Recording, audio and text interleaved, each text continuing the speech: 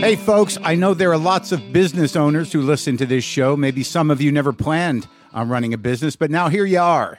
One thing you've always got to keep in mind is how much you're spending on your operating costs. That's one of the first things we had to keep in mind with WTF. And with things costing more today than they did when we started, you want to keep your expenses down. To reduce costs and headaches, be smart and use NetSuite by Oracle, bringing accounting, financial management, inventory, and HR into one platform and one source of truth. Reduce IT costs, cut the costs of maintaining multiple systems, improve efficiency by bringing all your major business processes into one platform, slashing manual tasks and errors. By popular demand, NetSuite has extended its one-of-a-kind flexible financing program for a few more weeks. Head to netsuite.com/WTF for more. That's NetSuite, NetSuite.com/WTF. Lock the gate!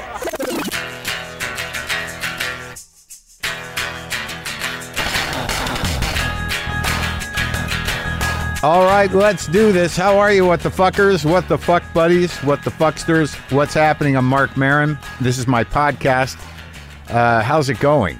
Are you all right? This is it. This is the week, the beginning of the holiday season. This is where we've already weighed whether, maybe some of you still are on the fence. I don't know. We've already weighed whether or not we're going to have people over. We're going to have family over. We're going to go see our families. We're not going to see our families. We're going to go to a thing at someone else's house who we don't really like that much, but we don't have any other plans and we can put up with it for a night. They're okay people, but we don't really hang out with them any other time. But it's nice to be around other people with families and whatnot if we're not going to go see our family. Maybe you're doing that thing, or maybe you're just having a quiet night at home, avoiding the entire Thanksgiving event and situation. Maybe you do that. You just have like a sandwich, maybe a soda, and you kind of relish in the fact that you've turned your back on this family and national tradition, but yet you still watch the dog show the next day because that's something to be excited about, huh? The grooming, right? All those different shapes of dogs, purebreds, that's exciting. The parade, not great. Anyways, I guess my point is, how are you fortifying your mind and heart in preparation for, I don't want to say confrontation. Maybe some of you are just can't wait. You can't wait to get to mom and dad's house or grandma's house, or maybe you've got kids and they're excited to see grandma, even though you don't really like her that much. I don't know what your situation, but I know it's on your mind. It's on my mind, but I'm focusing on food. Today on the show, I talked to Kenneth Lonergan. Kenneth Lonergan is a playwright and screenwriter. You might know him from winning an Academy Award for Manchester by the Sea. He also did the film Margaret, wrote and directed that, and You Can Count on Me was his film. Several plays. I just saw one of them in New York that's been revived, I think. I don't know if it's called a revival, if it's just put up again. Is it still a revival if it's not old as hell?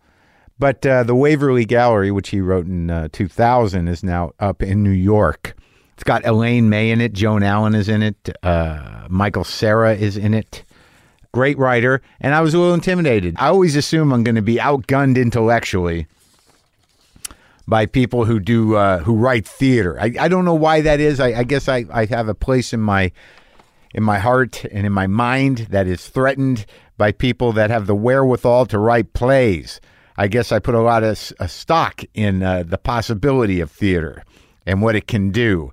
And I find that some plays are more abstract. Those are the ones that always get me. After, I think it was early on when I started reading or seeing Sam Shepard plays where I'm like, where the fuck does this come from?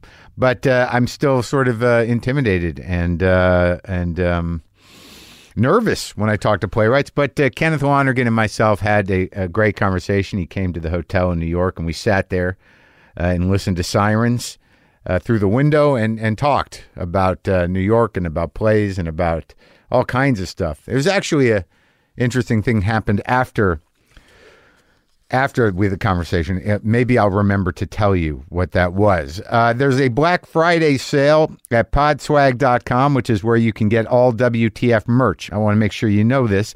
It's 40% off the entire site this Friday, so you can get discounts on items from lots of your favorite podcasts. Go to podswag.com. That's PODSWAG.com to check out everything that's there. Or go right to podswag.com/WTF and get a new Draplin WTF shirt or some of the new signed posters or a signed copy of Waiting for the Punch. It's all 40% off this Friday, November 22nd. And I did put those posters in, those hand-screened giant posters from my Phoenix show.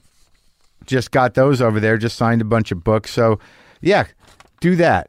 So how are you preparing? What's going on? Thanksgiving's coming up. I think I'll do a dispatch from Florida. I haven't gone down there in a couple of years. And because I've been shooting generally. Glow is not going to start shooting until after Thanksgiving this year. So I get to go down and I generally cook. And I'm making some changes this year. It's a big choice. It's a big decision. How will they be received? The changes to the menu that I'm going to incorporate. And this is, I do think pretty heavily about it, about the food, because I haven't been eating much. It's time to start eating again, by the way. I'm glad I waited till Thanksgiving and I waited till the beginning of the Glow season, the shooting. I took off a bunch of weight. I took off as of today, probably around 15 pounds. And most of it was just in preparing to start shooting again, because those pants that I wear on Glow, the one pair of pants, I think we're integrating a second pair perhaps this season, but they get a little snug towards the end of the shooting. There's just food all around. I eat shit all the time over there. Well, I try not to, but then you end up eating. Yeah, I'll just have a half a donut. You know what? I'll have a quarter of donut, and then I'll loop back around. I'll get that other quarter, and if no one ate that other half, maybe I'll eat that. Eating a donut in that way can be it can take a half a day. But so I'm ready to go eat Thanksgiving. I know you're probably just wondering, well, how are you changing your menu, Mark? What is it that you're doing? I'll tell you. The big change is that I generally do a sweet potato thing, just a standard kind of like streusel topped sweet potato thing. That's almost like a dessert. But I think that's out. I think it's out. And I know some of you are going to be like, why would you remove that? I'm like, because there's a healthier and more interesting way to eat sweet, squashy, sort of sweet potato-y kind of shit. And I've come up with this recipe that I believe I invented, and I'm going to share this with you because it's simple. If you take that, how do you say it? Kombucha? Is it kombucha squash? Kabocha, maybe? You know, the squash, it looks like a pumpkin that doesn't, that's fighting, turning yellow. It's kind of, kabocha, I believe, is a squash. It doesn't matter. Do you want me to tell you the recipe? Do you want me to tell it to you? Because this is what I'm doing. I'm sharing a recipe with you. That's something friends do. So you take the kabocha, you cut it up, you gut it, you take all the seeds out, you clean all the stringy shit out of it, and then you slice it into little triangles. I don't make them too thin. I like them maybe 2.5 inches on one side and then up to the point. And then what I do, I'm telling you, it's good. Get some ghee, get some clarified butter.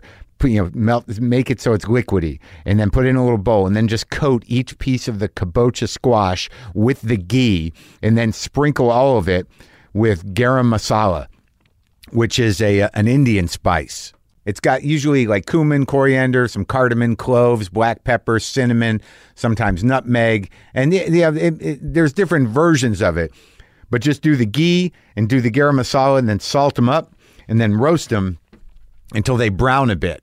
And that's it. It's like all those, like half of those spices, half of the Indian spices just happen to be Thanksgiving spices.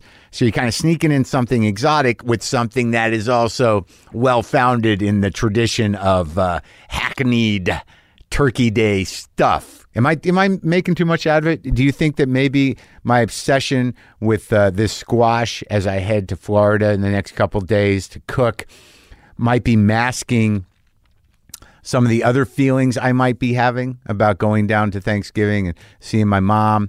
My brother's coming down. I'm flying him down. We haven't been together with my mother in a long time for Thanksgiving. My cousins, time passing, people getting older.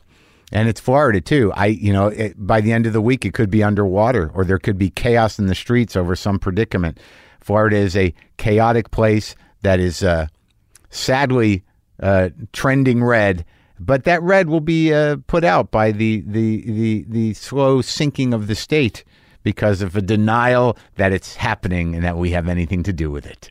Water in the streets in Florida, but I'm telling you, the squash is going to be the shit. Don't be afraid to eat the skin. Don't be afraid to eat the skin in life. Quick email. This one was funny. I like to try to help out. You know what I mean? I'm not perfect in any way, but if I can help out, that's nice. Marin drops F-bomb in my meeting. That's the subject line. Good day, Mark. I drive to work every day and listen to your podcast as I snake through the shitty Sydney traffic that inevitably happens in the central business district where I work. I finished listening to the Kurt Vile episode and the Busy Phillips episode began to play. As I pulled into my garage, it was only 6 minutes and 56 seconds into it before I jumped out of my car and went up to my office. I was in my weekly sales meeting with all my offices across Australia on a video conference call and had my phone on the boardroom table as I was expecting an important call about a contract, so it was within eyesight, with the ringer switched off. Just as my colleague in Melbourne was speaking, all that was heard from Sydney was, "Who gives a fuck?" followed by, "I fuck up the lead, who gives a shit?" Yes, for some inexplicable reason, your podcast started playing on my phone by itself, on speaker. What was creepy is that the phone was untouched for 30 minutes and some poltergeist shit went down as I scrambled embarrassingly to stop this tirade being confused as my own, as I am Canadian, and to an untrained ear, people around the other offices may have actually thought it was me swearing. Coincidentally, you did actually say what I was feeling about my weekly meeting, so thanks for that. After the meeting, my colleagues in Sydney asked what the podcast was, and I told them WTF. You might actually get 3 more signups. Well, I wasn't fired, and people saw the humor in what happened. Thanks for breaking up the monotonous Monday meeting dread with a well-timed F-bomb. Cheers, Justin. Glad to help out, Justin. Glad to help out. There's one other one here. Big ask. Hello, I have a huge request to ask of Mark Maron. I would be super grateful if whoever reads this could pass along my message to him. Well, I'm reading it. My mom is a huge fan of the WTF podcast. She has a Boomer Lives mug that she proudly displays as her main coffee mug, and she's the one usually telling me about a new great episode. She's been having some medical issues lately with her shoulder involving multiple surgeries, and she's really bummed out about it because her recovery is not going well. This all being said, my huge request is this. I was wondering if there was any way I could buy some merch as a present and have Mark sign it to her. She's going in for further surgery in December, and she's been in a really sad place for a while, and I just know that something like this would really help her spirits. I know this is a huge ask, and Mark, if you read this, thanks for even considering. Sincerely, Phil. Yeah, we can work that out, Phil. But then you got to buy it and you got to send it to me, and it's a long process. So I then said, "What's her name?" to Phil, and he said, "Thanks for the reply. Her name is Rosanna." And I don't want to mention last names, but Rosanna with the shoulder issues, it's going to be all right. All right. It's hard to bounce back when you're older. Takes time, but you're lucky it's just a shoulder and not an organ or a brain or losing a foot. Did that help, Rosanna? Okay. All right. So Kenneth Lonergan. I don't think I know him well enough to call him Kenny, but I think some people call him Kenny. Kenneth Lonergan. We talked in my hotel room in New York. We had a nice conversation. And before I talked to him, I made sure to catch up on some stuff. I never watched Margaret. And I know it was sort of a movie that got mixed response. And I knew there was some sort of, I don't know if it was controversy, but it was a difficult movie on a lot of levels. And I talked to him about it, but I watched it and I thought it was a pretty stunning film. And what's my point about this? Okay, I'll tell you. Kenneth and I had one of those conversations after the mics went off that I wish it was on, but we were talking about, we talked about Margaret during the interview, but then afterwards, because Elaine May is in his play, Elaine May, who is in the very influential and famous comedy team, Nichols and May, but also went on to write many movies. Elaine May directed The Heartbreak Kid, and I brought up The Heartbreak Kid after we turned the mics off, which is a great movie, one of my favorite movies with Charles Grodin, Sybil Shepherd, Eddie Albert. And I just watched Margaret, but we talked about The Heartbreak Kid being one of the great movies that really rides the line appropriately between tragedy and comedy in a way that's just painful and beautiful. It's a stunning movie. And then I asked him, whatever happened, because Elaine May's daughter was in The Heartbreak Kid. And I'm like, whatever happened to her? And he was like, she's in Margaret. And I'm like, who? And she played a part in Margaret that was devastating. Her name's Jeannie Berlin, and I had no idea what happened to her, and I just watched her in a 3-hour movie be a genius, and it was so thrilling, really. I just love moments like that, but sadly, we didn't have that conversation on the mics, but kudos and respect to the Heartbreak Kid. Anyways, I'm trying to introduce Kenneth Lonergan. Elaine May's a genius. Elaine May's great in his play. Okay, so this is me talking to Kenneth Lonergan in a hotel room in New York City. His play, The Waverly Gallery, is now on Broadway with Elaine May, Joan Allen, Lucas Hedges, David Cromer, and Michael Cera. It's playing at the Golden Theater through the end of January, okay? Listen to us talk. Sometimes I wish I paid more attention in school, or in some cases, any attention at all. There are probably a lot of things I could have gotten more out of, like literature, and now it's probably not in the cards to go back to school and study the classics. But luckily for us, there's a new podcast called The Foxed Page that dives deep into the best books of all time. This is basically like the best possible college English class, but more relaxed and fun. No pressure of grades or needing to prepare something to say in class. It's only the books you want to read and know about, presented by best-selling author Kimberly Ford.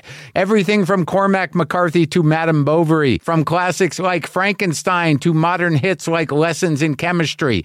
I love Ireland, but I missed the boat on James Joyce. The Foxed Page has a 3-part series on Dubliners, and that's a pretty great starting point. Want to get the most out of what you read? The Foxed Page is for you. Get it now wherever you get your podcasts. Fuck.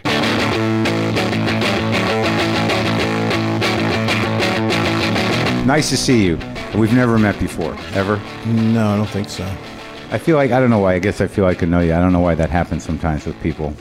Or maybe we have common friends. It's possible. I don't know. I've talked to people in your movies.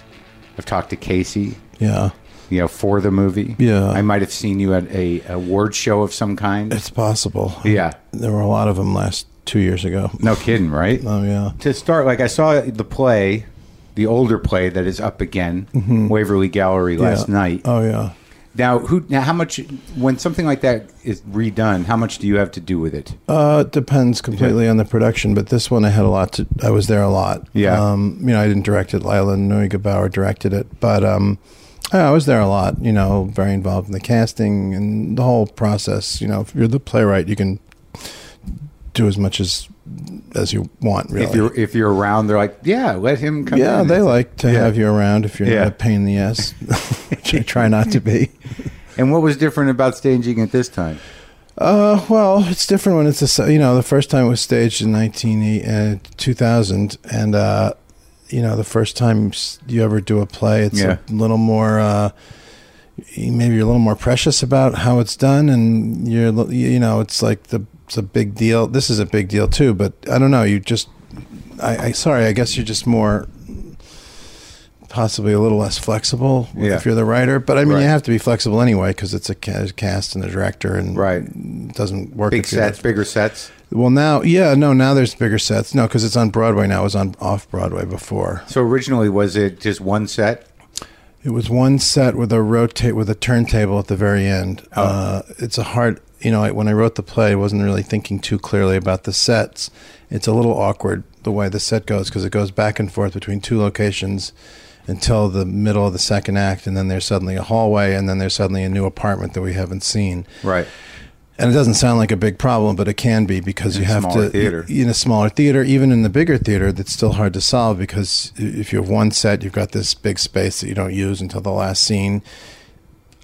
If you don't do that, then you have to figure out a way to introduce it in the middle of the action. Also, it's a continuous thing. They go from the hallway into the final apartment, and you have to figure out it's a design challenge. Yeah, because it's not elegantly thought out by the writer. And that guy. Yeah. It's very autobiographical. Yeah, it is. And you grew up here in New York. Yeah. And that because I grew up with some of that same Jewish history. Mm-hmm. And where did you grow up? Well, I grew up in New Mexico, but my family's from Jersey. So I had a communist great aunt in Fort Lee. Oh, yeah. I had my grandma Goldie in New Jersey. Yeah. My grandma Eleanor in Bayonne. Yeah. Asbury Park. But I just find that, that whole generation, that history, that somebody that has that proximity to the Nazis and to that kind of stuff, they're almost all gone. Yeah, they're pretty much gone now. I guess there's a few hanging on, but my grandmother was born in 1903. Yeah, and she was 80 in her late 80s, in the late 80s. Yeah, and I mean, she'd be 115 now, so they're pretty much gone. And it's like, is it like sort of this amazing gift to have to, like, I guess we're really the last generation of grandkids that were able to talk about that. And even the way the set is designed with that type of art, there's something very specific about that sort of progressive, old school Jewish experience. Yeah, that really reads, and Elaine May did a great job with it. Yeah, she's amazing, and the whole thing, and she's from, my grandmother, and the character in the play is from a very particular demographic. She grew up in Brooklyn. Her parents were immigrants. But then she quickly came to Manhattan and Greenwich Village and lived a kind of a bohemian lifestyle. Right. She was a soft American communist. She was interested in the art scene. She was mostly interested in socializing, but she was very politically active. Was a member of the American Labor Party and did all sorts of. Went to lots of meetings with people like Dashiell Hammett, and lived around the corner from Eleanor Roosevelt after FDR had died, and used to see her walking her dog in the park, and she kind of knew everybody. Yeah. And really kind of exemplified the Greenwich Village scene in the 40s and 50s. Do you still live in the city? Yeah, I do. I live in Soho now. Do you find, like, are you experiencing, because some of that, there was some nostalgia involved in looking at the way they projected some of the film pieces onto the set. Yeah. Does your heart sort of break for what was the city?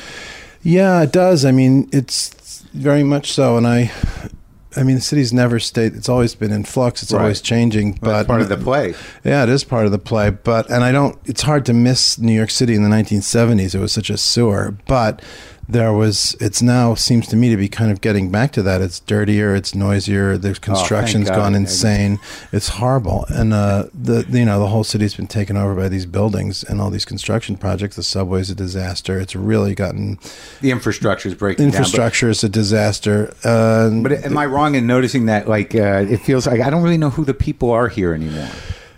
Well, I don't feel quite that way. I feel like it's still the same balance. There's still a balance of native New Yorkers, people who come in from the outside, and then commuters who come in and out. But not as many can live here. No, it's much more expensive to live here. Yeah, no, it is. I mean, my grandmother wasn't wealthy, but she bought a building. She always had some money because her father was pretty well off, and they bought a building on Washington Place in 1940. I don't think for a lot of money, and she was a landlady to small 8-unit apartment building. What happened to the building? It's been sold, but and now they're redoing it. I'm sure they're gonna, it's been under construction for about a year and a half, maybe 2 years, and I know it's going to be some $20 million single residence palace. Really? Oh yeah, I know that's. Yeah, those people. Where are they coming from? I don't know. I think a lot of them are foreign. I think a lot of them. I think the building was sold to a German corporation of some kind, and I don't know who they sell it to. I don't know who could afford those rents. You look at the apartments for sale in New York City, it's like $20 million, $7 million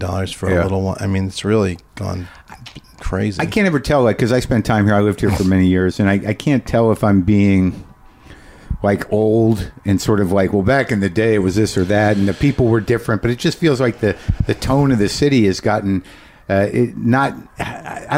maybe it's because there seemed to be a more vital art scene. I don't know where you came up in playwriting. Here, I mean, I think this art scene I think everything that's in it is still here, except for the middle income people who are able to live in Manhattan, but which is a huge difference. But I mean, to me, it's the physical. I mean, we're listening to sirens right now. You never don't hear sirens anymore. You never don't hear construction. You never. Jackhammers. Took me 40 minutes to get here, to get 40 blocks. Yeah. There's no way to get around. Subway's broken. The streets are clogged. And all this construction creates more and more traffic problems, and will create traffic problems when it's done, because people have to people have to go somewhere. They're not going to stop making people, and they're not going to stop making cars. No, and they're not going to stop building these buildings. It's just like this. It's literally like the face of greed. These fucking buildings. I just hate them. I don't know what fills them. Every time I'm in a hotel like this and I just look across the way at people working during the week, I'm sort of like, oh my God. Well, what's happening over there? A lot of them go bust. I mean, NYU, for instance, is building this enormous. They keep building and building and building in the village, and they can't. And they just the people who are. I don't know a lot about it, but like the people who get the contracts and provide the contracts are making a fortune. The school is not able to put enough students in these dorms, right? And it's not a money making proposition in the end, except for the people who skim off the top when they're being built. So that's kind of who's taken over the city. It was always just empty buildings. I think so. And, ghost vessels. But it's not for the people who live here, right? And New York has never been totally for the people who live here. But now it's just there's no sense of public life at all. It's more like it's kind of like the whole city's like a big fuck you to the people who are here because you cannot get around. Yeah, and it's just, and I've lived here my whole life, and it's part of living in New York, as you know, is always complaining about how different it is and how it's gotten worse, but it really, really has. So it's the same evolution that's in the play. Yeah. Except now what it's turning into, it lacks any real character. Yeah, and these neighborhoods, I used to live in the Village, and now live in Soho. Bleecker Street, even during the big changes in the 60s and 70s, was still local businesses that had been there for a long time. In the last 10, 15 years, they've been wiped out. It's Ralph Lauren and all these designer stores, and now they're all shut because no one, not even Ralph Lauren, could pay those rents. And now, so you can just buy online. Yeah, so Bleecker Street, they wipe out the local businesses, and then they collapse under the weight of their own expenses, and then they're certainly not going to sell those spaces to local businesses anymore. So what does the future hold? It's more of this, I think. It's like honestly, you walk around here, it's like a dystopian society. It's the whole country, the whole world. I know, you cannot believe what's out there. Just getting to the theater, I live a pretty exalted lifestyle compared to most people. Not super rich, but anyone who's doing well is doing better than everybody else. And my God, you get just going back and forth to work is it's like a marathon of garbage, noise, and and honking horns. We've been here for 10 minutes. We haven't heard the siren stop once. Well, I'm trying to figure out. It's like I watched Margaret last night because I hadn't seen it. I've seen the other movies, and I've seen the one play, but I don't get to the theater a lot because I don't live here. And, when I was watching the play and realizing that, you're half Jewish, half Irish. Yeah. And I found that there was sort of I could see a balance in the writing, that in the sense that, you seem to be existentially Irish and intellectually Jewish. Well, I wouldn't know about that. No, but I mean, it's not the message, because of the character that Elaine May plays, your grandmother, is naturally sort of buoyant and engaged and intelligent and charming and funny. Even in the middle of her losing her mind, there's sort of a comedy there. There's a pace to it. Yeah. Right. And with Michael Cera as well, there is a deliberate sense of comedy there, but there is no escaping the bleakness. No, there really isn't. And I guess that's an honest way to look at life, but it seems fundamentally Irish to me. Oh, I see. Yeah, I guess so. Shoulder it. Well, I think the play is supposed to be somewhat of an argument against sentimentality. We all go through these difficult and terrible things, not all day long and not every day and not every year, but when you do, it's I don't know, I think it's worthwhile to be frank about it. Yeah, but also I feel like but the interesting thing about, there was never an argument in the play, and even when you wrote it, it seems that even at that time there was sort of a natural sort of let's put her in a home. But yeah, they didn't. I mean, it didn't work that way. And in the play, and in my life, my mom just didn't want to put my grandmother in a home, and she also, it's a little hard. The problem with all elderly people is who are not doing well is that you have this terrible. You can't leave them alone. Most of the time, they don't live in the same family. Most of the time, they don't live in the same house as the rest of the family. It's difficult to take care of them at home, especially if you don't have the income to pay for help. If it's a working family, you can't leave them alone at home. You move them in with you. It's very much of a strain. And then the alternative is to put them in a nursing home, and anyone who thinks that anyone enjoys that is just fooling themselves. So, and very few people are out of it to the point where they don't know where they are. Right. So it's a terrible dilemma, and my mom solved it by taking the burden onto herself. But on the other hand, she couldn't have done that if she didn't have the income to pay for help. Just cannot. No single person can take care of someone who's demented and wandering around all day long. It's not possible. So it's not sentimental, but it is, you know, sort of responsible and loyal, and with a certain amount of love that this is done, and an incredible amount of tolerance and patience. Yeah, I mean, that's a lot of people do it. I mean, a lot of people figure out a way. They move back home to take care of their parents. And sometimes they just can't. You know, that's not because they don't love them as much. They just don't have the capacity to care for them properly. But also in the character that represents you, and in terms of the what's his name, Daniel. Like you were able to at the end, you know, process this stuff, that you can hold both memories in your mind. You have that how she ended and who she was. Yeah, is one continuum, and to make sure you remember the other part. It may not be sentimental, but it's necessary. Yeah, I hope it's the opposite of sentimental. I mean, to me, sentimentality is a way to avoid real emotion. It's kind of looking at yourself having the emotion rather than looking at the situation that is difficult. And I think it's a way to soft pedal, just to make it more tolerable. You have this sort of sweetsy saccharine bullshit. Yeah, it's all okay in the end. It's her time. You know, all that crap. Nobody thinks it's their time. Right. You know, nobody wants to go. People hold on to very, very little. Yeah. Because it's worth being alive, and they, not to quote myself, but people really want to hang around and be functioning and have a life. And it's kind of easy for those of us who are not in the hot seat to kind of at some point let them go, and this is life. But if you're the one who's on your way out, it's not something you want to do. And I think there's a certain amount of respect you can give you can try to put yourself in the shoes of someone who's really going through something you're not, and try to behave towards them as you would like someone to behave towards you when you're in trouble. Is it sort of an aesthetic mission of yours to completely make sure that you know, sentimentality is put in its place? Partly, yeah. I just hate it. I think it's such a lie. It's such a filthy lie, and I think it makes people feel isolated. More sirens. There's something about.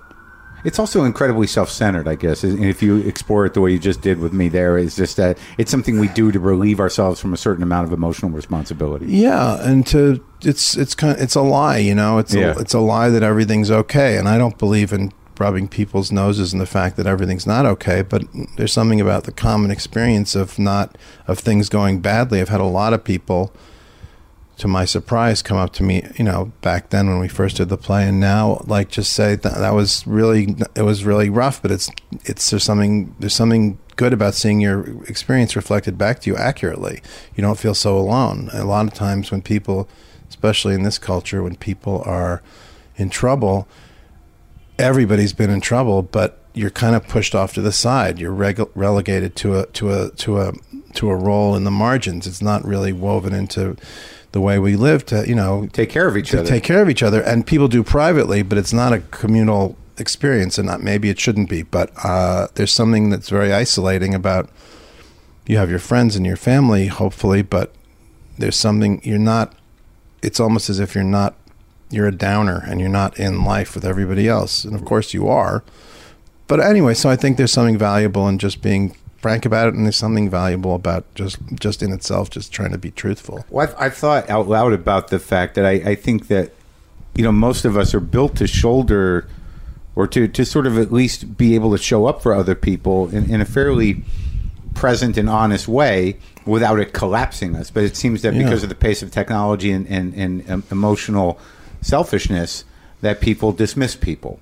But I do think that, you know, we're naturally able to sort of show up for people that in the worst of situations, and it takes less than you think. I think. And people really look out for each other in a really great way. Innately. And that's something you see in this city. Yeah. It's like at the beginning of Margaret, even with that horrible accident in New York, I mean, there's going to be 100 people trying to help out without a second delay. No, I think that's true, and I think it's a really good thing, and that's partly what the play is about too. It's how, you know, but I think it's, both as a play and in life, this also works better dramatically. But if you don't sugarcoat how rough the experience is, you're giving more value to the effort people make to deal with it. Right. See, it's a balance. Yeah, there's a balance, and adversity does often bring out the best in people. If you have a friend in the hospital, just walking through those grimy little halls and seeing all the open doors with all the relatives sitting in these chairs, and it's depressing to see people sick, and in so much trouble. But it's kind of I don't know what the right word is, whether it's comforting or warming or inspiring, or there's something beautiful about all those families sitting around visiting and just sitting there and trying to help out.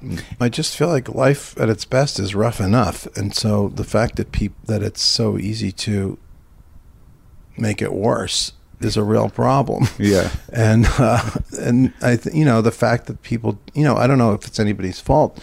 There are not multiple generational homes here anymore. Right. I was talking to somebody. I had a friend who's passed away now, when she was older, she said to me, if I could, I'd move to Ireland because it's charming to be old in Ireland. And I met a woman from Africa last night who was talking to me. We were talking about the play, and she said, we were having a similar discussion to the one we're having now, and she said to me, in Africa, people like to get old because they have all the authority.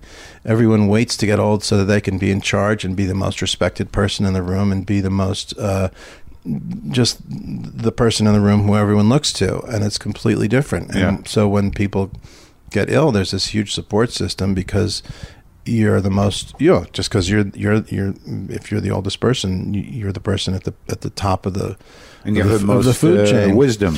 You're the most wisdom, or even if you just have some respect because you're older, and it's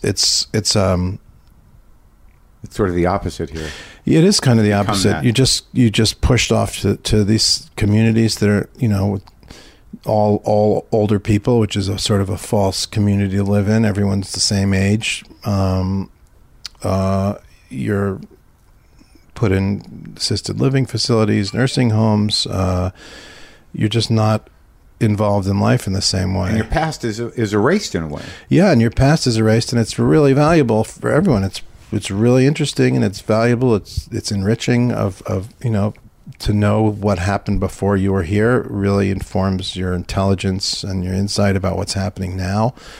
People who have no sense of the past don't have a very accurate sense of the present. They think this is it. This is all that anyone ever, when they have ideas, they think they're the first ones to have them. Yeah. When they're morals, they think they've hit the pinnacle of morality because they happen to be alive now, and they don't realize that in 10, 20 years, everyone's going to be looking back at them appalled at their behavior.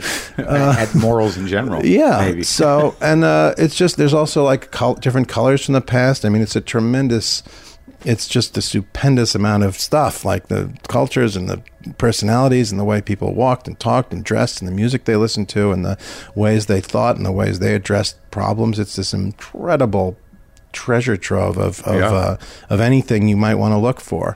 And I also thought too that in balancing that, the honesty of the comedic element of somebody becoming repetitious or losing is a real thing, and I think that it's an interesting line to sort of ride, that there is humor in it, and there has to be humor in it. Yeah. Or how would you even deal with it? It's been said many times, you got to laugh. It's like people are just funny. There are no joke zones in life, plenty of them, but in normal life, they're not that common. There's usually there's something funny happening somewhere. Always, and almost always. Yeah, and you in laughter, because I do stand up. I mean, there's different qualities of laughter. There's laughter that should be crying, which is a fine, valid laugh. Yeah, there's laughter because people are shocked and uncomfortable, and then there's the nice sort of turn of phrase laughter. Where they're impressed with but it serves a lot of different purposes. I prefer the laughter that could be crying myself. Yeah. I like most of it. There's a nervous laughter, which I don't like, but you get used to. Like when you do what I do, used after a while, like younger people, younger writers or directors are like, why are they laughing at that line? And I don't like it when people laugh when something bad happens, like they have a nervous reaction. But I know they're doing it because they're having some kind of an emotional reaction, and you kind of get used to it. It's a little bit of it's a weird thing. But like the most dreadful thing will happen in the play, and one person will go like, and you're like, "What the fuck are you laughing about?" That's the one that should be crying. That's the one that, like, I don't know how to process sadness, and and I'm uncomfortable, and this is challenging, and I'm gonna go ahead and laugh for a second. It's involuntary. Yeah, I don't like aggressive laughing. I don't like when people laugh to prove they're not in it, or to prove that you're no better, to prove I think it's mostly morning radio laughter, or to show off to their friends. That's another one I fake don't care for. Fake laughs. The 3 films you made, not big laughs. I think I've heard some hearty laughs at those. Okay. When there's in a group, those movies get laughs. But you're not going for laughs. Sometimes. I mean, sure. I try to. I mean, I think I never think there's any difference really between comedy and drama. I think it's all the same thing in a way. It's almost more than two sides of the same coin. I think. One thing that I think comedians tend to do when they do serious work is they drop their sense of humor completely, and they become quite grim and dull. When they do serious roles, they're just kind of trying to prove to everyone that they're not only funny. And I find they're actually uncomfortable and totally insecure. Yeah, but they think their gift is not worth as much as they don't think so much of what they can really do. And I don't think there's much. And I get a lot of real life value from comedians through comedy, and I don't think it's in any way a less valid way to react to life, or to channel your experience through your own perceptions and your own ability to put it back out in the world in some interesting way that no one else can. And I don't know why. I mean, I do know. I think I know why they do it, but I think they're mistaken because. Why they do what? Why do they drop their senses of humor? Not why they do serious roles. Why they do serious roles so utterly humorlessly.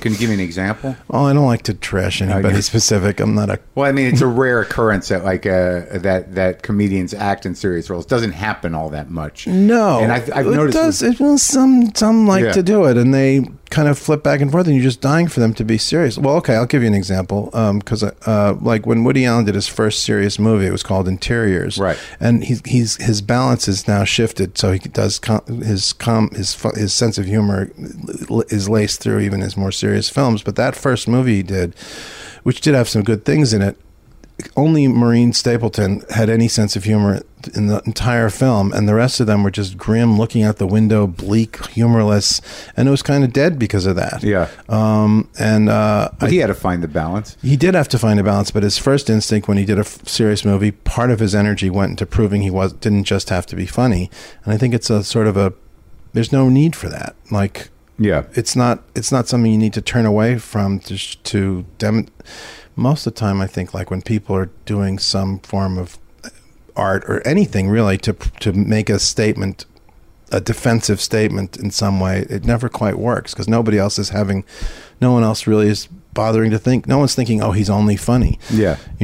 Only he is. And it made him insecure somehow in that example. Yeah. To where he had to prove himself in some other way. Kind of, yeah. And he's not the only one. I just pick it because it was a long time ago. What I've noticed about comedic people in acting is some of them, they're so deeply funny that they can't rid themselves of it. Yeah. And then you get what you're talking about. You get someone who is so dug in comedically that even when he's doing a serious role, there's that essence that enables them to, either through your recognition of their past work or just who they are, that they're still kind of funny somehow. Yeah, sometimes. I mean, it's and there's some actors who can go back and forth, and there's lots and lots of actors who have no sense of humor. Yeah. They're no good in comedies. They do the same thing in a funny way. It's the inverse. They're really good serious actors, and then they do a comedy and they drop their whole sense of reality and they just kind of mug and wink and overdo it, and they're terrible. Yeah, because they don't think they somehow, whatever insight they have into human behavior drops out because they're trying to be funny with a capital F. Yeah.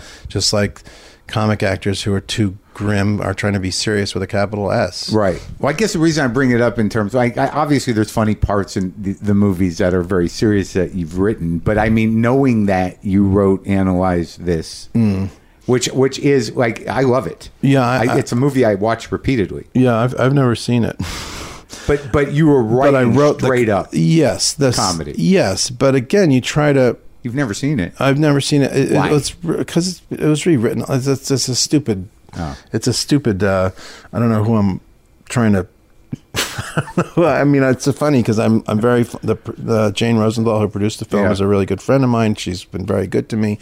It was just rewritten. It was one of my first Hollywood experiences, and I wasn't surprised at all because I knew what I was getting into. But it's been rewritten. It's rewritten by 14 people. Really? It's not really a word of mine left in it except the title. The idea behind it is mine originally. The kind of humor that's in it is mine. So I take some credit for it, but it was just rewritten, totally out of my. So I can't even hang any of it on you. No, not really. No, but I've seen bits of it, and it does seem very funny to me. So, but yeah, I mean, even when you're writing straight up comedy, even if it's even like the Marx Brothers, who don't have a serious moment in the whole film, there is a genuine emotion in those films, and the emotion to me is how much they like screwing around and how much they like mayhem and how much they really like it, and that's a real reaction to the world. They don't like anything too stuffy. They don't like, and they're not just out there to knock down social pretensions. They really just love to be insane and stupid and silly, and they're really good at it. And that's, to me, a genuine feeling that comes strictly through their being funny, and is just as valuable a reaction to the world as anybody else's. So have you turned your sort of, because they obviously reeled you in to do a couple big Hollywood comedies. They Analyze This and that, and I guess Bullwinkle. Yeah, well, that was an assignment. I mean, you got to make a living. So, right. And have you turned your back on that? No, I mean, I still do rewrite work. I haven't lately in the last couple of years, but up until 2 years ago, that's how I make a living for the most part, is being a script doctor.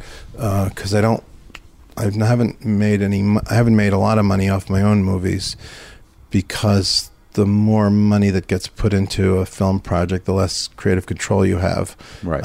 Now I probably would have more than 10 years ago, but. So I've tried to keep those things separate. So they give you scripts to give it a little, or you get an assignment, doctor it up a little bit. Because you always get fired. Yeah. So you can't get too precious about it. You can't get too attached to the material. When they give it to you, are they sort of like, can you make this a little more real? Sometimes they'll say, can you make it more funny? Sometimes they'll say the characters are no good. Sometimes they'll say both. Usually when I do a rewrite, they are after better dialogue and better characterizations, and then I do my best, and then they fire me and someone else rewrites it. Intellectually, though, when somebody says that about a character, like because where'd you come up at? What theater did you come up in as a playwright? Where did you start writing? I started writing in high school. Theater? Yeah, I had a really good theater program in my high school, and I was interested in writing plays in 9th grade, and I really liked it, and that's what I always wanted to do. And then I went to NYU, the dramatic writing program at NYU, but I only went there because I thought the homework would be easy, because I was already writing a lot anyway, and my parents wanted me to get a degree, and I didn't care about that so much. Both your parents were professional? Well, my father was a physician. He was an internist and a geriatrician. He was a doctor. Yeah. My mom and stepfather are psychoanalysts. Wow. Yeah. It's and you have brothers and sisters? Well, yeah, I have a large extended family. You do? Yeah. And being in the household with psychoanalysts, because my first wife was a kid of a psychiatrist, and they sort of get a bad rap sometimes as oddballs. Sure. But yeah, my parents are not oddballs particularly at all, I would say, and they don't practice at home. What did you feel? But what did you feel you got out of that would have been different than other people? I don't know. Self-investigation? No, I think, there's a general interest in the house and personalities and different kinds of people, and but I can't say that doesn't exist in other kinds of homes. Sure. But that certainly existed in my home. Is that what? Because it seems that in order to be someone interested in creating theater, you'd have to have those interests. Yeah, for sure. Yeah. But who knows? I mean, I'm the only person with a professional artistic bent in my whole family. I have 3 step siblings, a brother, a half brother, and an adopted sister. And my adopted sister is a storyteller and writes, but the rest of them are doctors and lawyers like that. Well, maybe they're just afraid. I don't think so. But everyone's in. I have 2 brothers who play the piano, and everyone's got artistic interests. So it's different when you're doing it for a living. Right. So you start writing in high school, and you go to NYU. Yeah. When did you start producing plays? After that, I joined a theater company called Naked Angels, which was a bunch of actors and writers coming out of NYU. Who's in that I know? Oh, probably a lot of them. Fisher Stevens, Rob Murrow, Nancy Travis, Matthew Broderick, Robbie Bates, Joe Mantello. A lot of these are theater people. Joe Mantello. Yeah, and they all did okay for themselves. The ones you're naming. And that was a situation where you'd write and you'd workshop. Yeah, that was like they had a little space on 17th Street, and we'd do like one acts and sketches and evenings of short pieces and some full productions, and it was a great place to be. There were a lot of young theater companies in the late 80s and 90s, and like Atlantic Theater, which is a really nice theater, went on to become a legit off-Broadway. That's Mammoth theater. Place. Yes, he was involved in starting it. He still has a relationship with them. It's weird. I talked to him, and I heard that interview. It was really good. I thought it was challenging because I find him a fascinating guy, but I don't love his approach to actors. No, I don't either. I think it's a misstep. It's very strange to me. I mean, again, it's the way he works, and there are many things that are great about him, but I don't understand the idea that only the writer comes up with characters, only the writer has a point of view about the people in the show, and that everyone should just say the lines flat. I don't understand that at all, and I don't think it works.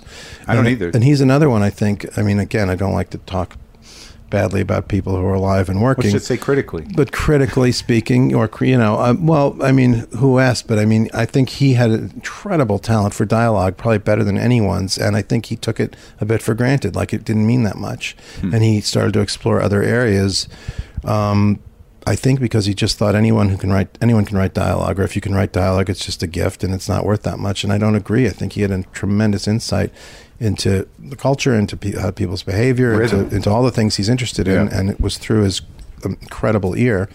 And I think it's something that's worth cultivating and hanging on to, although it's not my business to tell anyone what to do. and I guarantee, I would imagine he's not the kind of guy who's going to take any advice either. No, of course not. He's got his own stuff he wants to do, and more power to him. Yeah. But your dialogue you also have the gift for it, but it's so dramatically different. Yeah, well, I'm not, I'm not really trying to make a point. I don't really have an agenda to push. I don't mean that he does, but I think what I try to do, what a lot of people try to do, is explore certain look at different aspects of things that I'm interested in, or that I might have an insight in that somebody else, because they're not me, might not have. And I don't feel like it's my job to answer questions or to decide how people should do things, or just, I don't know how the world should go or what people should do. And I have my opinions, and I'm sure they seep into my work, but I mostly think it's a question of, part of what you do is look at patterns that you happen to see because you're the only one looking at things from your point of view. And if you can get those, if you can find some of the patterns and connections in life that are interesting to you and that you have some insight about, and get them into a dramatic form, that's something worth doing. It's fun to do too. Well, I think that's what I was trying to come around to in terms of your evolution, is that when somebody says that there's a problem with a character, I mean, when you approach a character, or where you're exploring a character, because like Margaret is a genius movie, and as a character study of a teenage girl, that like, because it's so fresh in my mind, and like I'd heard about it and I didn't see it, and I knew there was some sort of problem with the movie, that you had a problem with it. Yeah, well, there was a long editing struggle. I'm very happy with the way the movie turned out. Are. If you watch the extended edition, I don't know which one you watch. There's two. There's the theatrical release, and then there's the longer extended edition, which is much better. I watched the one on iTunes. I don't know which one that is. I hope it was. They're both. They're both available. Well, they're both long. One's really long, but it moves much faster. It doesn't feel as long. No, I hope I don't know if I watched the right one. Well, I don't either. But my question is that we have something like that where you have this teenage girl as this character, who has conflicts that are not necessarily unusual outside of cradling a dying woman in her arms at the beginning of the show, and outside of that, divorce, daddy issues, whatever. Yeah. But in order to support or to build around this character and the behavior, what is the process of taking that character, building it out, and then surrounding it what you surrounded it with? How does that start to construct itself? Well, that was an interesting, really fun to write, and I think I just started out with this girl who had my first idea, which didn't really make it into the final film quite. It did, but in a very adjusted form, was this girl who she causes and is right there for this terrible accident in which a woman is killed, and a bus accident, and she. The first idea I had was that this bad, terrible thing happens that she feels that's very traumatizing, that she's also partly responsible for, and she lies to protect herself and also the bus driver just on the spur of the moment. And then my first idea was that she would then go to all these adults and ask them what to do, and none of them would have an answer for her. And that idea, when I tried to write it, collapsed because if you really think, I try really hard to think what would really happen if this was real. And I thought, well, of course adults would have advice for her. Like, they might not have the right advice, which is when it ended up, nobody had a solution that really was complete, because there is no solution that's complete. And that's what she goes through. And then that slowly built into this idea of, I don't know how, but it built into this idea of living in a city where everyone is somewhat connected and everyone is not. And just the simple idea of, like, we're sitting here and there's, probably 5,000-10,000 people walking around very near us, and they're all having a very different experience from the one we're having. And some of them are going through really serious things, and some of them are playing frisbee, and I just got very interested, especially in a city like this where everyone's in such close proximity. And that's how you shot it. There are these scenes where you see, like, she's a person among people, whether it's in an audience or walking down the street, or anything. That there was a lot of focus put directorially on like, there are all these people on everybody else. Yeah. One reason this film was so much fun to write and to shoot. I wish it had been as much fun to edit, but that got into political struggles with the studio and the producer. But was that, it's a little hard to describe. You have, Werner Herzog says his ideas are like burglars who come into his house. He doesn't really feel responsible for them. They just occur to him, and he doesn't know where they come from. And I feel that way when things are going well. You kind of have quote unquote have an idea, and then, but it's like this idea interests you, and it's almost the way another movie would interest you, but it doesn't exist, and you have this impulse. You want to put it on paper. You want to put it out there and make it. You want to create it. You want to have it. You want to give it some shape. And then, if you have an idea that's really exciting and interesting to me, let's just talk about myself. Then you try to follow the trail of what your interest is without even necessarily knowing what it is. Mm-hmm. And you have other ideas that strike you as right, and then you have ideas that strike you as wrong, and you don't always know why. But if you kind of trust that there's something inside you that's trying to get out, and you try to listen to those signals, you try not to try to listen to when you're bored and when you don't think it's any good, and you try to listen to when you're interested and intrigued, and then you find later on all these themes cropping up, or all these storylines or all these ideas that are connected to each other.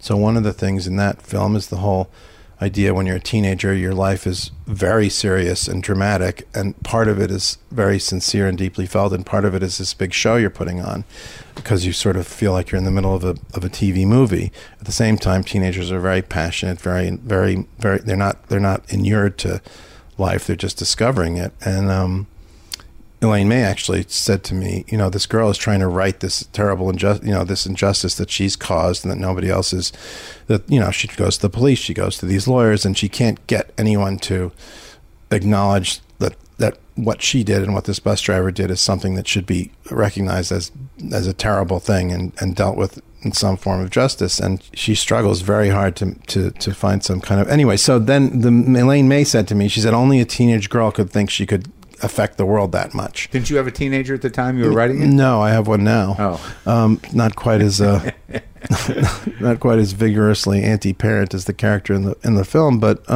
it's it's one of the areas the film looks at is the way kids can be. So your first move into independence is to decide your parents are hypocrites and phonies and shallow, and eventually you kind of circle back and realize they're just grown-up kids, and they're just trying to figure things out the way you are, and that you're no better than they are, really. Yeah. Unless there's something unusually wrong with them. When you're trying to solve problems of character, do you realize these nuances specifically? Yeah, I mean, part of it is instinctive, and part of it is following this hidden trail, and part of it is once the trail is revealed to you, you then follow it up more consciously. But a lot of that, there's a sort of a half-conscious state you get into when you're writing, and the really smart, insightful part of everyone is not necessarily the part that's on the surface. People, there's something that connects you to other people or to your own ideas that's a bit more unconscious. And I think, I kind of like to compare it to an athlete. Like when they're really in the zone, they're not thinking about every, a basketball player who's playing really brilliantly is not thinking about every shot. He's not thinking about where the ball's going. He's just in some kind of groove that nobody understands. And when you're writing well and acting well and playing music well, I think you get into a similar groove, and no one really knows what that is. It's not magic. It's a very powerful and consistent side of being a human being, but nobody quite knows what it is. But it's also like within the craft that you've chosen that you keep trying these things out, and you put things on stage and you process it. Sure. And when it's not happening, it's really awkward, and you're trying to you have a great scene, and scene A is great, scene C is great, scene B sucks, and you're just like, how do I get from A to C without fucking everything up? And then it becomes like math, emotional math. A little bit, but part of it is thinking, well, what really would happen if scene A was really true? What would happen after that? And would they in fact would they go get a cup of coffee? No, they're fighting too much. If I write this big fight scene, in order for them to then have a cup of coffee, as I've written in scene B, something has to change. So I may have skipped a scene. Yeah. There may be a scene where they reconcile, or they have an appointment. Something concrete has to happen to get you from one point to the next if it doesn't make logical sense the first time you write it. Yeah. And so it must be easier to think about that when somebody sends you an already thing that you didn't write the original. And you're looking at these characters, and then you can just say things like, "Well, this, like as an observer." Yeah, it's a little easier to do it with someone else's, and sometimes I think it'd be better to kind of adopt that kind of journeyman attitude towards my own work. It might come a little more easily. Like if you're able just to detach from the first draft, a little less precious about it, and not trying to dig so deep all the time, because it doesn't always work. Sometimes your more shallow characteristics carry you through better. Let's talk about a little bit about directing, about Manchester by the Sea. You've done these 3 movies, and they're very specific. There's I can't remember where You Can Count on Me takes place. It's a small town in upstate New York. And then in Margaret, that's here, in the city. And then like Manchester by the Sea and I spent a lot of time in New England. I started comedy there, went to college there. It's a very specific type of life and person. Yeah, it sure is. So why there? I mean, when does it, what is the seed of that? Well, that was a little arbitrary. That was more like an assignment, which you're given something, and then you just dive into that point. The idea of the film was Matt Damon's and John Krasinski's, and they came to me with this idea. They wanted me to write a script from, and it was their first idea was this story takes place in Manchester by the Sea, where I'd never been. It's a small town north of Boston, just next to Gloucester. Gloucester. And I said, sure. They said, put it anywhere you want. I said, that sounds good to me. So it was a sort of an assignment. backwards. Okay, so, right. Well, but then it became mine very quickly. But it was a kind of a backwards process. I started with a place, and then I learned more about that place. I'd been in Gloucester a few times, and I have some relatives in Massachusetts, so it wasn't totally alien to me, but there was a certain amount of research. So what was the story they said to you, that this guy causes the death of his kids in a horrible accident? Run with it? Yeah, they said, well, their idea was he's kind of the town character, and he accidentally, his daughter, he's taking care of his daughter, and she chokes to death while he's out putting out the trash. She's in a high chair, which is pretty grim. And then he leaves town, and then when his brother dies, he comes back to take care of his his young nephew, and they form a relationship, and it's kind of his redemption is to come back and take care of his nephew. So that was the bare bones. Now, I threw out quite a lot of that, and I actually made the accident that happened worse than what they had imagined, and I tried for a while to write him as a town character, and it didn't work at all. So I had to switch out his personality completely before I could go then forward. Then he becomes this town myth. Then he's a town notorious in the town for having done this horrible thing. Been somewhat responsible for this, another film where there's an accident the main character is responsible for, but this is worse. Then it's not totally dissimilar. There's I thought it was a really good idea right away, and then there was a certain amount of the material that they had suggested that I didn't do anything for me. But I had this assignment, I had to write it, and I needed the job at the time, and I liked the idea, and I love Matt, and I like John, who I don't know as well, and I really wanted to do this, so I kept fishing around till I found other material that connected to their idea, which I liked as much as if it had been my idea. Fishing in your head? Yeah. I was like, well, I don't like the main character as I've written. He's very flat. He doesn't do anything for me. I don't really see who he is. But I had written a brother character for him who I really did like, who seemed like a real guy in my head. And to me, he was a real person. So I got rid of the main guy and I switched the brother to being the main character, just in my head. And then I was like, okay, then I felt like I had something more robust to work with. And then I gave him a different brother. And then I had a little family that I believed in and was able to proceed. It's kind of like you're following clues that are coming up from your own mind. And that's something over the years, that's, if I have any kind of technique, that's what I try to do, is follow my interest. And if I like the character of Lee instead of the character of John, who it started out as, then I know that's going to yield something valuable.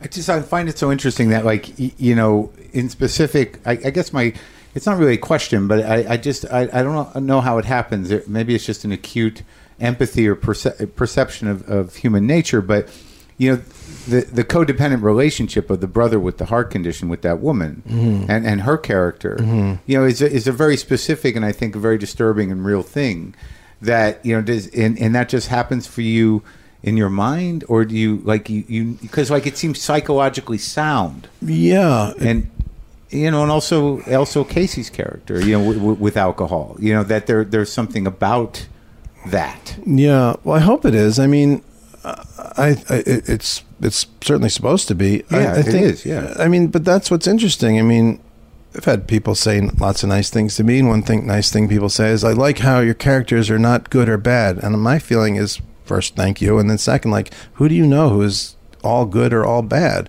Like, I don't know anyone who's like that. There's some really rotten people in the world, but even they have friends and relatives who think they have shitty friends or shitty relatives, or they're nice to their dog. I mean, it doesn't exist someone who is like in the movies. There's no person sitting back cackling. It's sentimental to think a villain knows he's a villain. He doesn't. Yeah. The most villainous people in the world think they're right. Yeah. And think they're or they're aware that they don't care about anybody else, and they think that's fine. Yeah, we have a president. But he's sure he's right about everything. Yeah. Everyone is. That's what's so maddening. Also, this is not just to be it's more dramatic to have two people who think they're right arguing with each other. When I see a movie and the villain is cackling with glee, laughing because he's so evil, I'm like, this doesn't do anything for me. It's weak. Right. He's not real. It's much more frustrating to deal with somebody else's alternate reality than it is to deal with someone who agrees with you that they're no good. Yeah. And so it makes for better drama, I think.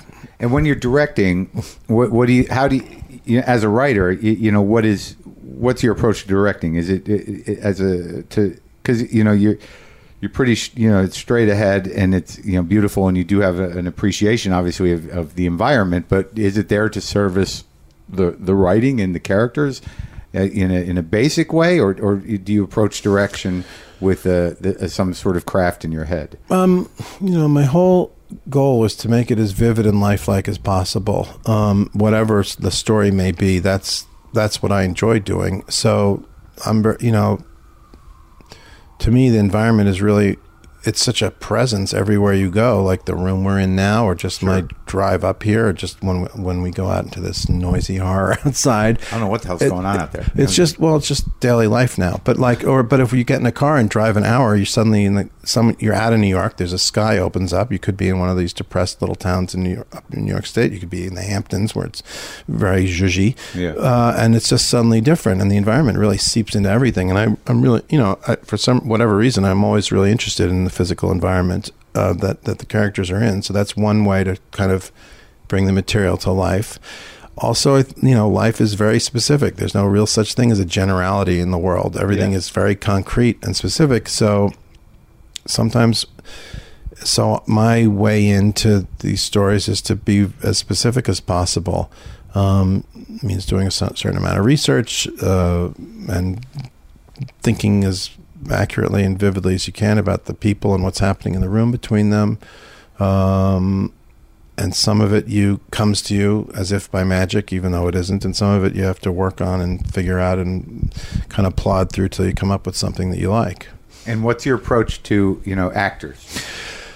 Pretty much the same. I have an idea of the story that I think works, because I wouldn't have considered the script finished until I do. And then when we're working on the scenes, you kind of tell them your version and hope they can use that as a jumping off point. And most of the time they can. And then there are things that I know are happening in the scene that if they don't pick up on, I will point out to them. And then there are always things that they know that I never thought of. And that's the fun of working with actors, is that they bring so much to it, so much more to it than I could. So it's fully collaborative in your mind. Very much so. Yeah, they're not. I mean, they're without them, there's nothing. It's one thing to imagine all these things happening and all these people, and it's another thing to actually embody them and become them. And what they have to do is tremendously difficult and interesting. And I just try to, like for instance, if there's a couple and I've written them as insulting each other and they're meant to get along well. Sometimes people who are not naturally sarcastic and mean like I am will make a little smile after they insult their imaginary spouse or brother or sister or parent in a scene, and I will say, "Listen, I think you're close enough that you don't have to make it clear that it's a joke. You've known each other for 10 years, and when you kid around, there's no need to soften it by smiling." And to me, that suggests a greater intimacy, and that's something that anyone can understand, and they'll stop smiling, and something will spark between them that wasn't there before. So that's the kind of thing I might say. And then all other time, if it's going well, I don't say anything. And Casey wasn't the original guy? No, Matt Damon was going to play first. Yeah, Matt was going to play the lead, and then his schedule got too tight, and we could have either delayed for 2 years or gone ahead with Casey. And Matt and I both agreed Casey was a great idea if Matt couldn't do it. So we offered it to Casey, and luckily he was able to do it. It's kind of hard to imagine it any other way, and they're both great actors. Yeah, that's the funny thing that happens. You write it and you can put various people in it in your head, and then when someone really comes and embodies it, it's hard to imagine anybody else doing it. When you're shooting those scenes, like I'm sure the one scene that you probably talked a lot about was that scene with Michelle Williams, and when they first see each other after all those years. Yeah, I mean, when you're on set and you see that thing unfold, it had to. It's great, be more than anything you could have ever imagined. Yeah, it is, and they're just, they're just both so good, and I think about it, so I get much. Choked up. It's a great scene, and I like the writing in the scene, but the performances are what makes it, and it's just really they're so alive, and the situation is so painful, and they're trying so hard to. again, I think the scene would have been less good if one of them, one thing people like to write a lot is fights, arguments. You watch TV and they're always, or any movie, they always start out, they're snapping each other, they're always arguing, and it's just easy to write a fight scene, and I think that people don't fight that much or that openly in real life. They do, of course, but they do a lot of other things too. And these two characters are really trying to be nice to each other, but they're at terrible odds and they can't connect. She's desperate to connect and he's desperate not to, so they can't. But another thing that's happening is that they're both very conscious of not trying to hurt each other, and I think that's kind of what makes the scene so strong, because they're both the way they both perform it is so there's the conflict between what they want to do and how they're trying not to wound each other in doing it is impossible to sustain, and he eventually has to walk away. I think it's great. I love how they do it. Yeah, it's very exciting on the set to watch that happening. How many times did you have to do it? We did a few takes. We had 2 cameras. Yeah. We scheduled it for half a day because we knew it was a big scene. That's a long time for a movie like that. And we did. I think we probably did about 5 takes. So you'd have Kate over Michelle's shoulders shooting Casey, and then also a 2-shot at the same time, and then the reverse. I see. I feel bad for what I said about comedy earlier, because I realize that when you say that there's not that much difference or any difference between drama and comedy, is that in a piece of work, that if there are laughs in something like you do, they're earned and they're completely within context. Where you write something like Analyze This or whatever, you're writing jokes. But like when I think about the relationship between Casey's character and his brother's son, there's a lot of comedy there. Yeah, there is, and it comes. Yeah, I hope there is. Yeah, no, definitely. But like you look at somebody like Scorsese, who writes, who makes these films about these very violent, extreme, but he loves extremity and behavior, and his movies are incredibly funny. People are so far out, even if they're these ruthless murderers, it's really funny somehow because he's so enamored of extreme behavior. Or you look at Stanley Kubrick, whose movies are not thought of as being particularly funny, except for like Dr. Strangelove, which is a flat-out comedy. He's got this incredible sense of humor. I don't know what it is. It's a sense of irony or just this strange, I don't know. But so a lot of people do this, Pedro Almodovar, the great Spanish director. Movies are incredibly funny and incredibly moving, and it's not that thing where it's funny and then there's a serious scene and then it goes back to being funny. Yeah. It's all woven in together. It's not shtick. No. Which is sort of makes sense that, that Analyze This got so far away from you, because there are scenes in there that are so shticky that I have to respect them as shtick. Yeah. There's nothing wrong with shtick. I love it. It's great. I mean, look at a show like The Honeymooners, which is the single greatest television show ever, in my opinion, and it's really funny. But their relationships in it are very real, and it's not character. The characters are great, and they're really believable, even though it is essentially a sitcom. And I think it all goes together very well. So, what was your experience with in terms of where you're at now and what you can do with the accolades you have? Well, an Academy Award's not nothing. No. But in terms of I'm curious about the experience. What held up Margaret so long? It's a very long story. It's not very interesting, but it was essentially, it was a very difficult movie to edit. It would have been anyway. It's a very different kind of movie. It has a really unusual structure, and the length is, it really needed to be longer than it was contracted for, and that was the fulcrum of where the conflicts were. And they basically didn't believe I was going to get it to them at the right length, or that it would be good at the right length. They wanted me to get it in on schedule at the right length, which was 2.5 hours, and have me be happy with it. And I tried really hard to do all 3 things, and I couldn't. And I was able to keep it on schedule. There was a series of contracted extensions, but that sounds stupid because it took 5 years to do, but it was all mutually agreed upon delays. Yeah. And it just built up from there. We didn't trust each other. We didn't like each other. They didn't give me the leeway I needed to complete the film because they didn't trust me, and I couldn't understand that wasn't something they wanted to do, because my feeling was if they just leave me alone, I would get it done and it would be really good. The one thing they didn't want to do was leave me alone. They tried everything but that. And even after we'd been fighting for 2 years, they'd say, what can we do? I'd say, leave me alone. And they'd say, why would it be different now? I said, because you've never tried it. Yeah. And so it just, nobody would back down. It was impossible, as it turned out, to give the film to them at the length they wanted and have it be any good. I didn't know that when I started. They thought I was conspiring the whole time to give it to them at a longer length. It wasn't. And it just built on from there. And there are many chapters to that story. I would take all. But you're happy with the director's cut? I'm very happy with the extended version. Yeah. It's still not exactly what I would have wanted. There's some music there that I don't like. There's some edits there that I don't like. It's much, much better than the other version. It's much closer to what I wanted. It's I'd say about 80% of what it should be. And usually I like to get up to 95%. So Manchester by the Sea is a 95%. 90. I think it's about 10 minutes that could come out of it. And there's a couple of things in it that I don't love, but mostly I think it's really pretty much what. Why are those things in it?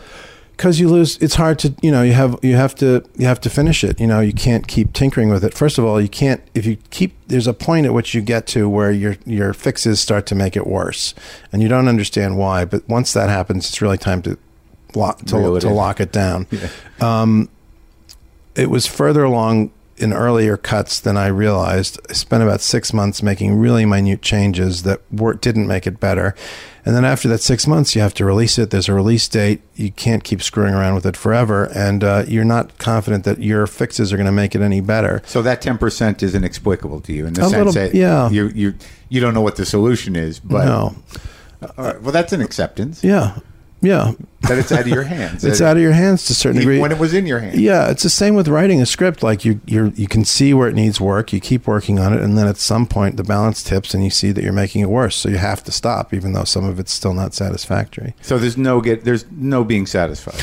No, I'm very sad. I think I'm more satisfied with most of my work than most of my friends who do the same thing. I'm really happy with, You Can Count on Me. I'm really happy with Manchester.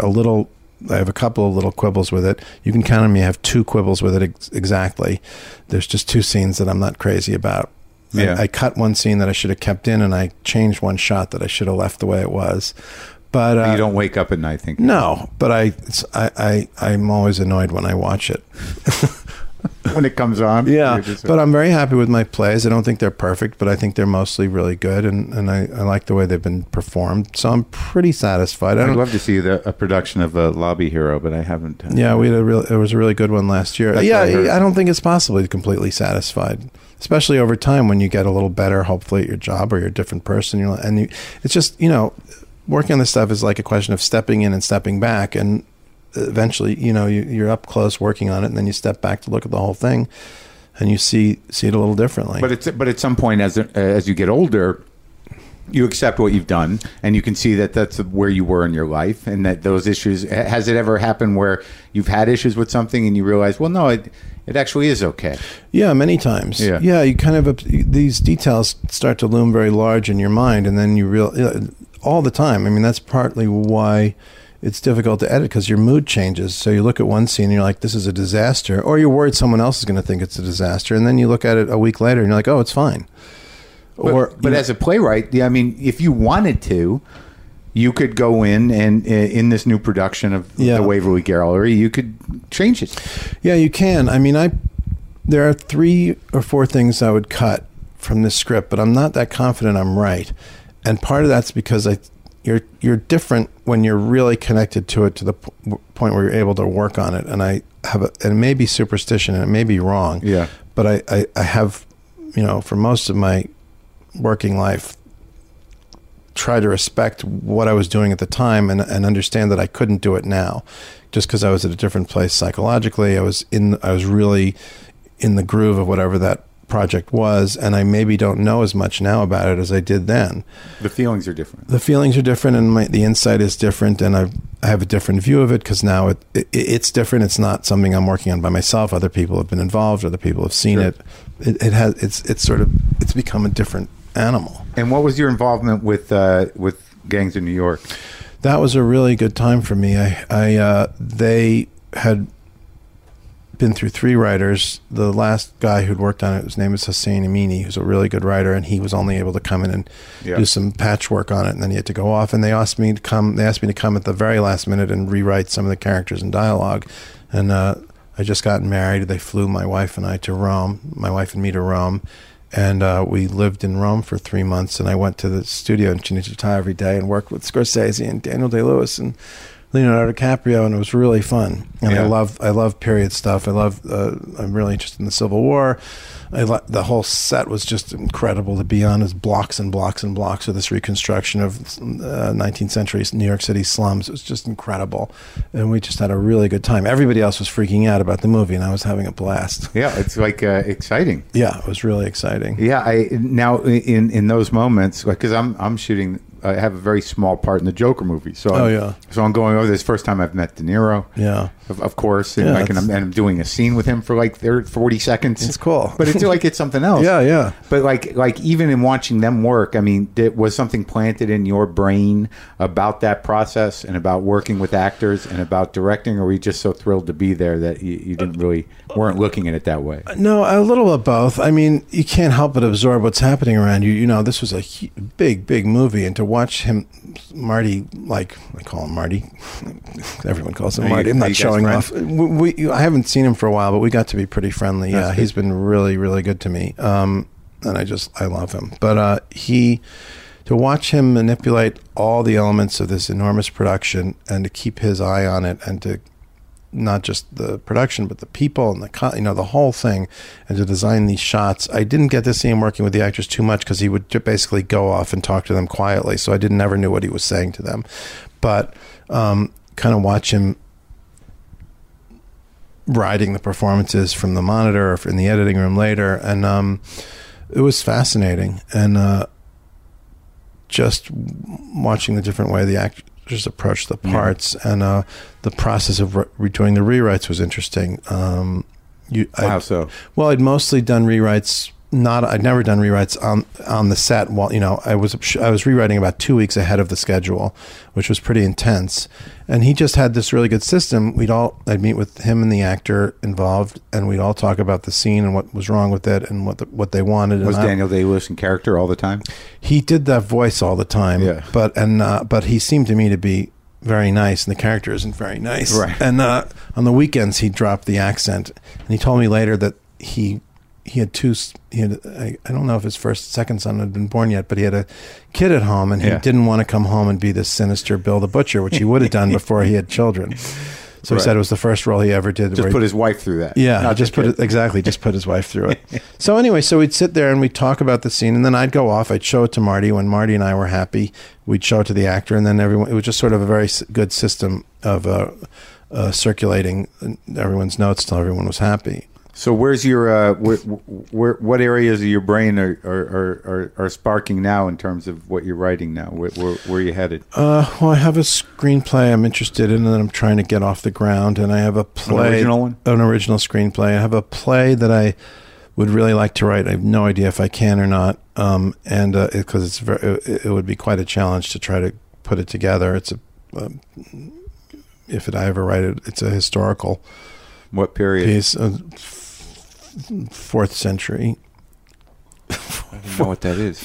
It's the late Roman Empire. Uh-huh.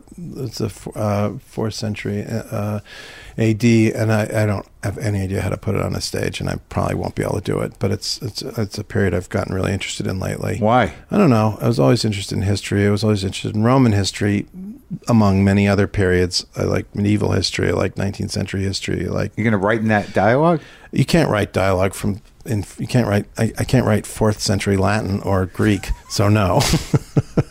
But that's one of the problems: is how do they talk? Yeah. One of the many problems. I don't think I can do it, but I'm learning a lot about the period. What kind of human story can you place then that you can't place now? It's a totally different world. It's like saying, what kind of human story can you place in the Deep South that you can't place in Soviet Russia? I mean, you can. Like they place Shakespeare in all kinds of different environments. Sure, maybe it has to be done in a modern way. I really have no idea. Uh-huh. It's very. I mean, I don't even want to say it's early in the process because I don't know if there's going to be a process. And what world is the screenplay in? Well, the truth is I'm a little uncomfortable talking about stuff I haven't written because I don't want to talk it away. Yeah, right. That happens, right? It does happen. You keep talking about it. It's like it's there's done in your head. nothing left to do. Yeah. So what do you do during the day? Just write? I try to write. I do crossword puzzles. I read. Yeah. Do you freak out? Sometimes. Yeah. Not in an internal way. How are you handling the world? It's horrible. I don't know. I don't know what to do about it. I think about it a lot. Probably not as active about it as some people. I don't know what to do about it. It's pretty bad. It's a little hard to know how bad it is. It's one scary thing about it because, I have a friend who we had an argument, pretty casual argument, because I said, I'm not so sure. He said, this is the worst administration. This is the worst presidential crisis we've ever had. And I said, I'm not sure that's true. It's happening to us right now. I don't know how bad it's going to get. It's very bad now, but I don't know if this is going to, if you think about if we had been alive and grown up in 1969, 70, the world looked pretty grim then. We had this terrible war. The whole country was there, a series of assassinations, terrible problems, riots every summer, bombs going off everywhere. It must have looked like a complete collapse to people at the time. And he said that he didn't agree. He didn't think Nixon was as bad as Trump, and I don't know if he's right or not. We're not in a war. We're not in a major war. There's all these smaller, horrible conflicts all over the globe. We're not in a big major war. We're not in the middle of an economic crisis. We're not having riots and race riots and all kinds of other riots. We don't have the police gunning down union workers who are, there's a lot that's not happening that has happened. It doesn't mean that it's not going to get very bad, but I don't know. And the other thing is I was going to say, like, you also look at, the most extreme example you can think of, the rise of the Nazis and their consolidation of power.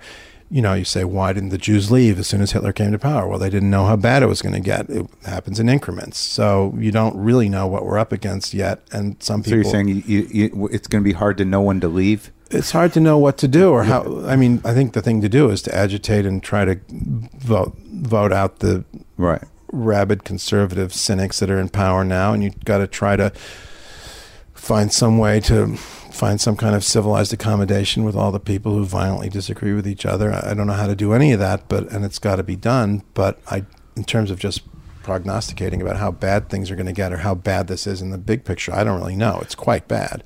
But as an artist, like right there, what you said, like, like it would seem that on some level, it doesn't necessarily seem that this is your starting point for creativity, but, bridging the gap between, these ideological tribes seems to be rich territory, and obviously a lot of people talk about it. Yeah. And I guess some people would say, well, I'm going to confront that or explore it through characters, and that's not the way your brain works.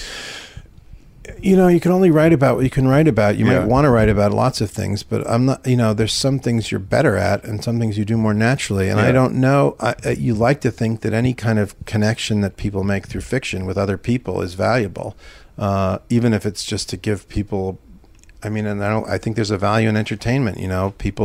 Some people think it's a narcotic, and I suppose it is, but I think there's some, people need to have something to watch on TV when they come home, or to read about, or to go to the movies, or to go to a play. Arguably too much. Right now. I know, but it's not something you'd want to do without. Mm-hmm. And you want people to think and have a real experience. At least I do when they go to see my work. And I don't know how. I do think there's some value in trying to understand somebody whose point of view is totally different from yours. I don't know that you get that a lot in entertainment. I think you get a lot of, where's the right wing point of view in the entertainment world? It simply doesn't exist. And I'm following stars on Twitter who people assume have gone bad. Yeah, exactly. I've wondered for many years, way before Trump, I had this idea of putting on a really right wing oriented play in New York City and seeing how tolerant all my tolerant friends were to another ideology. Like a totally jingoistic play? I don't know, just something that presented a conservative point of view as reasonably as possible. Yeah. And I know they'd go insane. Yeah. So I think there's a lot of a lot of stretching that needs to be done on both sides. I do think you're right. I think there's a tribalistic aspect. I mean, frankly, none of us want Trump to do well at anything. We just want him gone because he's so awful. So I would bet that most of my friends, including us, you know, I assume you have the same, since you're in show business, I assume you have a similar political ideology. But like, the fact is, I get a little depressed when I read how good the economy is, because I don't think about all the benefits that are accruing for people. I think how it's going to make him more popular. The bad one is winning. Yeah. And that's a really unhealthy attitude. People, you know, and people. He would agree with you. People, it is unhealthy. People on the left are every bit as knee jerk and regimented in their thinking, and as people on the right, we like to. They're not as disciplined, and they're not as focused, and they don't have a long-term view that they engage. That's correct, and we try and we hope that our values are better, but so do people on the right. I'm not a relativist. I don't think it's all the same thing, but you know, people on the right can't understand how we can feel that we're moral when we're against every single thing that he does. But to us, I think it's not he's not something that should be tolerated. He's a very, very bad guy. He's a pathological liar. I mean, I don't have to go into all for this audience, especially. I don't have to go into the whole story. But so, how tolerant are you? How tolerant should you be of McCarthyism? Not at all, is the argument. But then you're accused of picking on everything poor old Joe McCarthy says. But he was a self-serving, climbing liar. He didn't even believe anything he was saying. Yeah. So none of that conversation that we just had, you know, including putting on this play, that's empathetic and sensitive to a conservative viewpoint. Yeah. You know, engages you enough to rise to the occasion. I think about it all the time. You know, as I say, you can only write what you can write about. Yeah. I have not seen very many plays, movies, or read very many books that have a specific political message that they're trying to convey that are any good. Right. To me, I think that's journalism, essays, speeches, conversation. People, I'm not here to make a point, because if I'm making a point through the medium of a drama or a comedy, unless I'm very clever, I have a really good point to make, I'm essentially using the people in the story as puppets to disguise the fact that I'm putting forth some kind of particular ideology. Right, I understand that. And if I have something to say, that's a declarative sentence, I'm better off just saying it instead of spending 2 hours pretending some other people are saying making up a shallow character. Right. Exactly. Well, it was great talking to you, man. Oh, you too. Thanks a lot. Yeah, really thanks for doing it. My pleasure.